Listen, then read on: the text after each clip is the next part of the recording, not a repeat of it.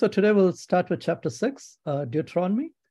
And there are 25 verses, and we can look at it from the point of view of 6 questions. The first one is, what should be our response to the law that Moses has been describing to us? And secondly, what is the greatest commandment in verses 4 and 5? And what should we do with the word in verses 6 through 9? And why can good times become bad times, which is the warning given to us in verses 10 through 12? And what leads to victory in verses 13 through 19? And how should we respond to our children, which is the very last part of this chapter from verse 20 to 25. So we'll use these questions as a basis to go through the chapter and see how the Lord leads. Okay, so we talked about the 10 commandments last week from chapter 5, and it's good to be reminded of the 10 commandments because that would lead to blessing in our life, even as we saw in chapter 5. So we talked about those 10 commandments. We should not have any other gods. We should not make any images. We should not take the Lord's name in vain. We should keep the Sabbath holy. We should honor our parents. There should be no murder, no adultery, no stealing, no false witness, and no coveting or desiring what does not belong to us.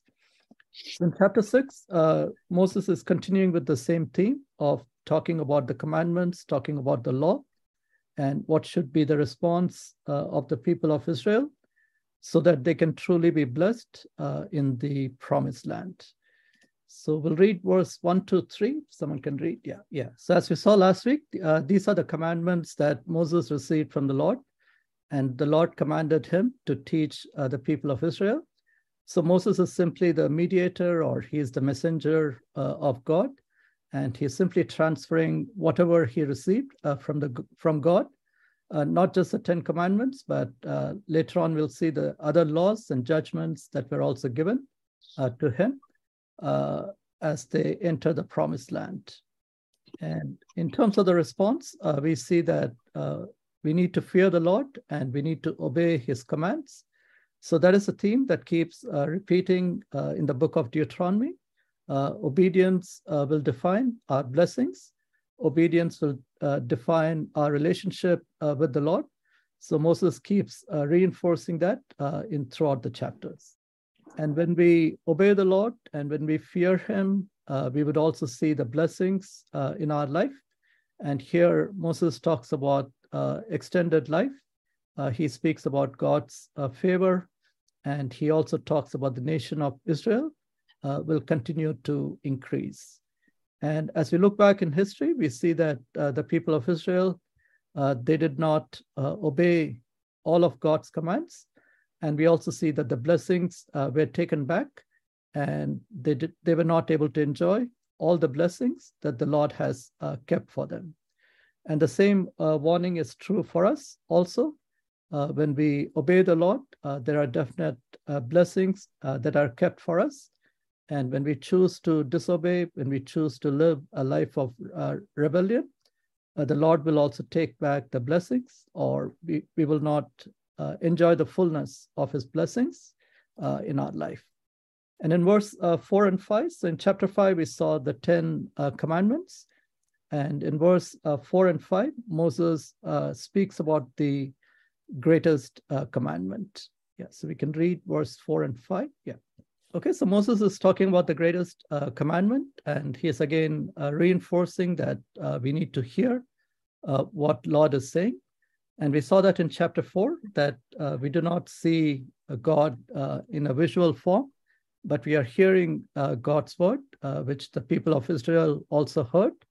And Moses is telling them, hear, O Israel, the Lord our God is one.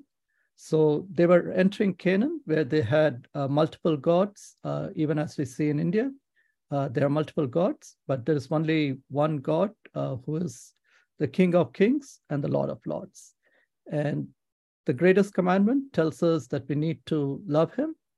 And the quality of love is also defined in verse 5, that we need to love him with all of our heart, with all of our soul, and with all of our might. And we also see this repeated in the book of Matthew, Mark, and Luke, where it tells us we need to love the Lord with all of our heart, mind. It also says mind, soul, and strength. So heart is, of course, the center of our emotions, our thought, and intent, and what influences our decisions. So and soul is the life of human, or all that is within us. So that is why Psalmist says in 103 verse 1, bless the Lord, O my soul, and all that is within me, bless his holy name. And we need to love him with all of our might, which is all of our strength, or we can say to do it wholeheartedly, or with 100% commitment. So that is the kind of love that Lord is expecting from each one of us. And that is the greatest commandment. And if you are able to obey this one commandment, then everything else will fall in place. The 2 to 10 and every other law and things that are given in the scriptures will be easy to obey. And when we go to the book of Revelation, when John is writing to the 7 churches, we are reminded that our love cannot be lukewarm. So many times we drift away from that intimate relationship with the Lord, and our love becomes lukewarm. It's neither hot nor cold.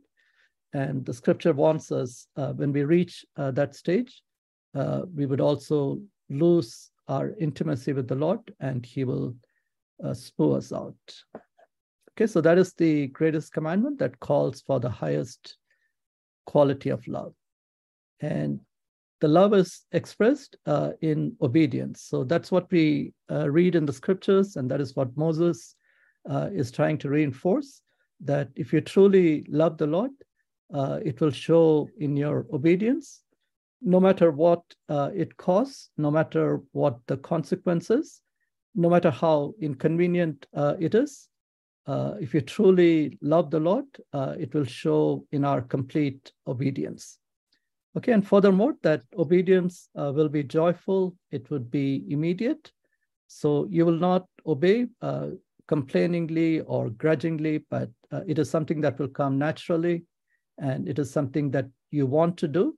You're not being forced to obey the Lord. You're doing it joyfully and willingly because you love the Lord, not because of fear or fear of retaliation or something like that. And in John 14 and 15, it reminds us, if you love me, keep my commandments. So that is the true test of our love. That is the true test of whether we truly love the Lord. And if we truly love the Lord, it will reflect in our life of obedience. And in 1 Samuel 15 and verse 22, Samuel says, had the Lord great delight in burnt offerings and sacrifices, as in obeying the voice of the Lord. So he's comparing the burnt offerings and sacrifices that are made with the obedience to the voice of the Lord. So oftentimes it's easy to go through the traditions and going through the different rituals or different habits that we have. Even coming to church every Sunday could become part of the routine, part of the tradition. But Samuel reminds them that to obey is better than sacrifice. So the true test of love is our obedience to the Lord. And King Josiah is presented as a king. It says, neither before nor after Josiah was there a king like him who turned to the Lord as he did, with all his heart and with all his soul and with all his strength, in accordance with all the law of Moses. So the expectation is very high, but here we see an example of a king who was able to live up to that standard, who was able to live up to the expectation. And the implication is that even though it seems like a lofty standard, it is not impossible. It can be achieved if we truly have the desire, and we can do it by the grace of God. So when we summarize verses 1 through 5, which was the question, how would we respond to the law? Moses is reminding us that we need to hear God. We need to love him with all of our mind, soul, heart, and strength. And we need to fear God. And the second question that we can see from this chapter is, what should we do with the word? And we find that in verses 6 through 9. What should we do with the word? Or what should we do with all the laws that have been given to us? Yeah, maybe someone can read 6 through 9. Okay, so here to summarize, it would be that we need to store the words, or we need to keep the words in our heart. And of course, only when it's in our heart, we can teach others. It's only when it is in our heart, we can apply it in different situations. It's only when we possess something that we can give others. So if you have nothing within us, then obviously we cannot share with others. So that is why we need to hear God's word, and we also need to store it in our heart. So that's why the psalmist says, thy word have I hid in my heart, that I may not sin against thee. So unless the word of God is present in our heart, we will not be able to use it in different circumstances, and we will not be able to pass it on. So here, Moses is reminding us that we need to keep the word, or keep it in our heart. And secondly, he is asking us to transfer, or we need to teach or pass it on to our children, which would be our first circle of influence, or anyone in our family or our community or our church, wherever we are interacting. That would be the call for us. Once we receive the word, we also need to pass it on. And here it says it should be done at all times, whether we are sitting, walking, lying down, or rising. So the implication is the word of God should be living and present in our life. And in every situation, if the word is in our heart, if it is overflowing, then it will also show up on all occasions. But if the word is not present, or if the word is dormant, then obviously it doesn't show up, or it is not transferred. And he also says that we need to be witnesses of the word, or we need to display the word. So our faith should be a visible faith. We should not be secret believers who show up to church on Sundays, but during the week, nobody knows that we are Christians or we are believers. So 7 days a week, our faith should be on display. We should be his witnesses, and our faith should be visible to others. So he speaks about the word being present as a sign upon our hands. It could be like a wrist, on our wrist, and you should write them upon the posts of your house and on your gates. And we see that in many Jewish homes, they would have words or scriptures inscribed on the gates and even inside the house. So the question we need to ask ourselves is, are we keeping the word in our heart?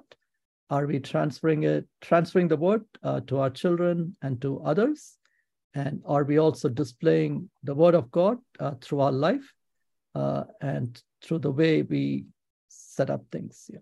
And going on to verses 10 through 12. So 6 to 9 was simply what should be our response to the word. We need to keep it, we need to transfer it, and we need to display it. And 10 to 12 gives us a warning when good times or when blessings can become a curse, or when blessings can become a stumbling block in our relationship with the Lord. So verse 10 to 12, yes, someone can read.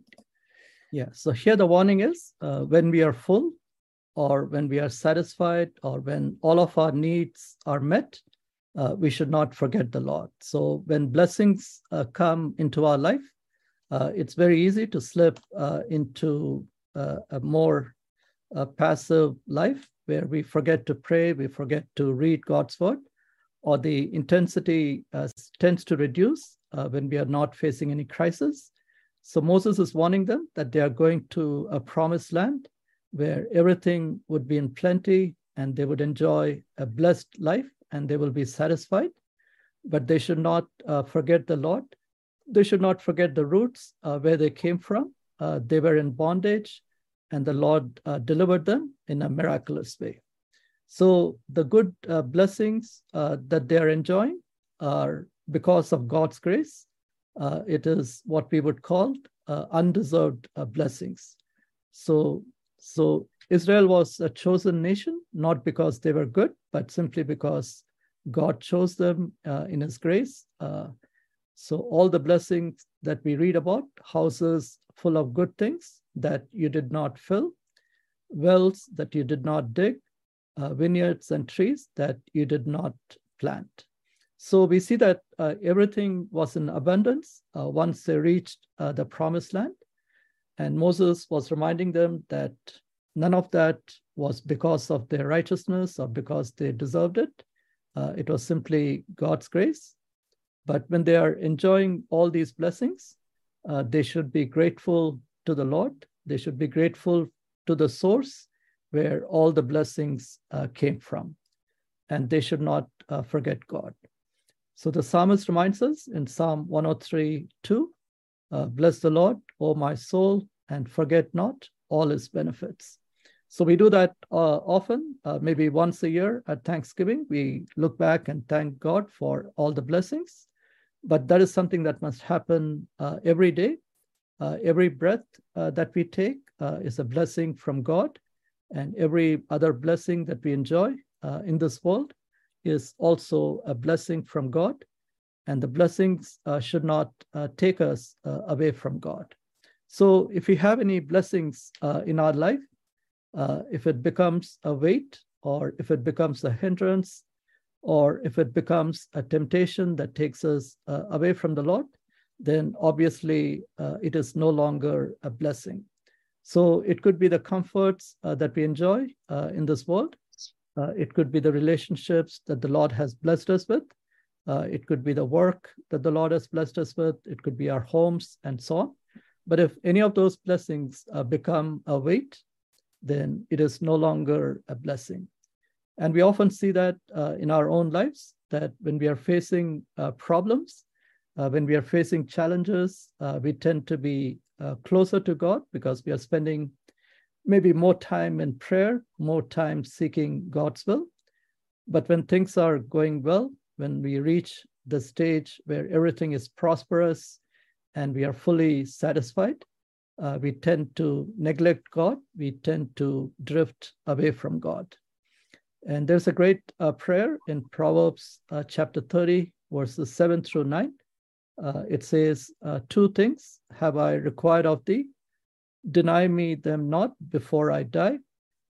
Remove far from me vanity and lies. Give me neither poverty nor riches. Feed me with food that is convenient for me, lest I be full and deny thee. So here the prayer is simply to have enough that will meet our needs, so that you are neither poor, neither are you rich. Because if you're poor, you may end up stealing to meet your needs. And if you're rich or if you're full, you may deny God. So that is the same wisdom that Moses is also warning them, that they are entering a promised land, a land that is flowing with milk and honey. So they would be satisfied and they would deny God. So that's a warning also for us, that the blessings should not become a weight or a hindrance to our relationship with the Lord. And moving on to verses 13-18, he speaks about what would lead to a victory. Yeah, so you see the same messages again being repeated, that they should fear the Lord, they should serve him, they should not chase after other gods when they enter a pagan land, because God is a jealous God. He wants 100% loyalty, and we should not tempt or test the Lord, and we should diligently keep the commands so that it will go well with us. So these are some of the things that he mentions in verses 13-18, that we should fear the Lord and serve him, which is 13, and verse 14. Do not go after other gods. So there should not be any idols in our life. and do not tempt the Lord, or do not test the Lord as they did when they did not have water, and when their needs were not being met. Oftentimes we saw that the people of Israel, they were either murmuring or they were complaining. So we need to trust the Lord even when we are going through trials.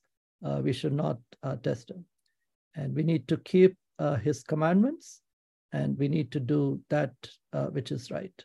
So that is the appropriate response to the word of God. That is the appropriate response to God himself. And when we do that, it would lead to victories in our life. And in verse 19, it says, to cast out all thine enemies from before thee, as the Lord had spoken. So God had already promised them that he is going to give them victory over all the enemies. So we see that the victory that God is promising is a complete victory. He will cast out all thine enemies. And that is the kind of victory that God wants each one of us to enjoy. He wants us to live a life that is a life of an overcomer, not like partially overcoming certain things, but he wants us to enjoy complete victories. And we can enjoy complete victories when our life reflects the appropriate response, which is to fear God and to love him, not to have any idols in our life, not to tempt the Lord, to trust in him at all times, to obey his commandments, and to do what is right, as we learn from the scriptures. So again, a question to ask ourselves is, are we enjoying complete victories, or are we enjoying partial victories, or are we living a defeated life? And God's desire and God's promise is that we should have complete victories, and we can enjoy complete victories when our response is correct. So it's almost like a science experiment. When we do the right things, the results will be in a certain way. When we do the wrong things, the results will also be different. So the word of God can be trusted because it is the word coming from God himself. And when God makes a promise, he also follows through. And the next one is how we must respond to our children. So our children may have many questions. So here Moses is giving good wisdom in terms of how we should respond to our children. And verses 20 to 25. Okay, so children are very curious. They're always asking many questions. So they may have questions about math. They may have questions about life. They may have questions about different things that they're observing in the sky and so on. So here Moses is giving good wisdom when children ask questions about the law and so on. What should be our response? So children may have questions about why we should do things a certain way. Why should we have certain moral standards? Why should we go to church? Why should we take baptism and things like that? So they have many questions. So having questions is not a wrong thing. But if we don't have an answer, then obviously that is not good. So as parents and as members and as brothers and sisters, we should have answers to the questions that children ask. So in this case, he's focusing on one question, which is, why should we obey God's commandments? So obviously the children, they were not in Mount Sinai when the commandments were given. They did not hear God's voice, whereas their parents, they heard God's voice. They also saw the tablets that were in the hands of Moses. So children naturally had that question. Why should they obey God's commands? Why should they blindly follow whatever their parents are saying? Is there any logic? Is there any rationale to what the parents are saying? So here Moses gives us good instructions on how the parents should respond.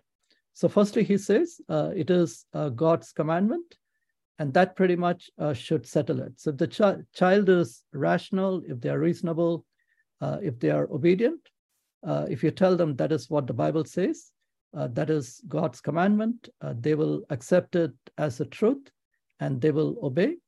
But many children, they will still debate, they will still challenge that they are not satisfied with that answer. So they may need some more explanation. So here Moses is telling them to also talk about the experience that they had with God. So it is not just something that is seen in the Bible, but it should also be our experience. We should be able to speak from our experience, how God has dealt with us. So here, in this context, he's talking about the way they were delivered from Egypt. So they can talk about the 400 years that they were in bondage, they were in hardship, they were working like slaves, working very hard. But God, in a miraculous way, he delivered them from Egypt and was bringing them to the promised land. And the gift of promised land, it was not given to every nation. God did not say that I'm going to divide this world into pieces and give one land to every nation, but this was a very special land. It was a promised land given to a chosen generation. And they can speak about, the parents can speak from experience about God's guidance in the past, God's provision in the wilderness, and how God protected them during the 40 years that they were wandering in the wilderness. And also that God honored them by calling them a chosen generation, a people of inheritance. So for the people of Israel, that was a matter of great pride that God called them his people of inheritance. And the children need to know that we are special, that we are unique, that God has chosen us, he has separated us with a special calling. And also that, thirdly, that obedience would lead to a good life, it would lead to blessings, and it would lead to God's favor. And of course, the children should be able to see that by looking at our life, that God's favor is on our lives, that God's blessing is on our life, and that since we are obeying God, it is leading to a good life. So obviously, if we are living a life of disobedience, and if children don't see God's favor in our life, then obviously it is harder for them to obey God's commandment. And finally, Moses reminds them that obedience would lead to righteousness or a right relationship with the Lord.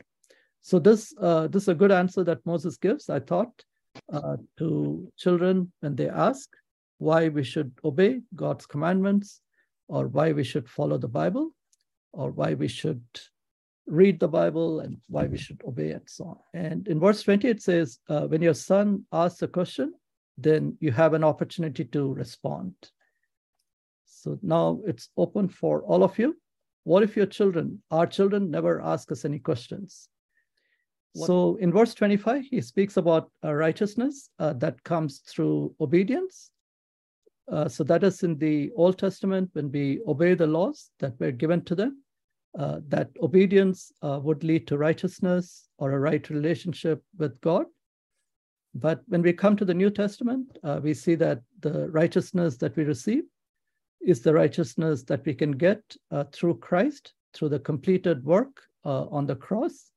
So we don't have to work towards righteousness. We simply have to believe in the completed work. And I know Sharad is doing a study on Romans in the youth group. So Romans chapter 3 and 8 are good chapters to meditate upon. And you can do that on your own. And if you have time, we can look at it at some other point. How is the righteousness in the Old Testament and the New Testament different? So we'll stop here today, which is what if our children don't ask us? What does it reveal? So these are the 6 questions that we saw. What should be our response to the law? We need to obey the law. And what is the greatest commandment? It is to love the Lord with all of our heart, mind, soul, and strength. And what should we do with the word? We need to store the word in our heart, and we need to pass it on, and we need to display or be a good witness. And the good times can become bad times when the blessings become a hindrance to our walk with God. And what would lead to victory is, again, obedience would lead to complete victory. And this is where we stop, which is how we must respond to our children.